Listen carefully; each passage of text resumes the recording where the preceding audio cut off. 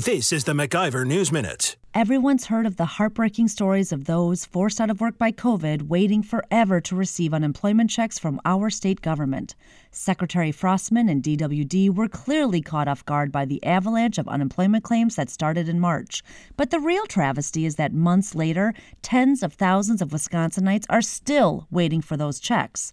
To better understand the response of the Evers administration, MacIver filed an open records request asking for all emails to or from Frostman concerning unemployment claims over a 30-day period.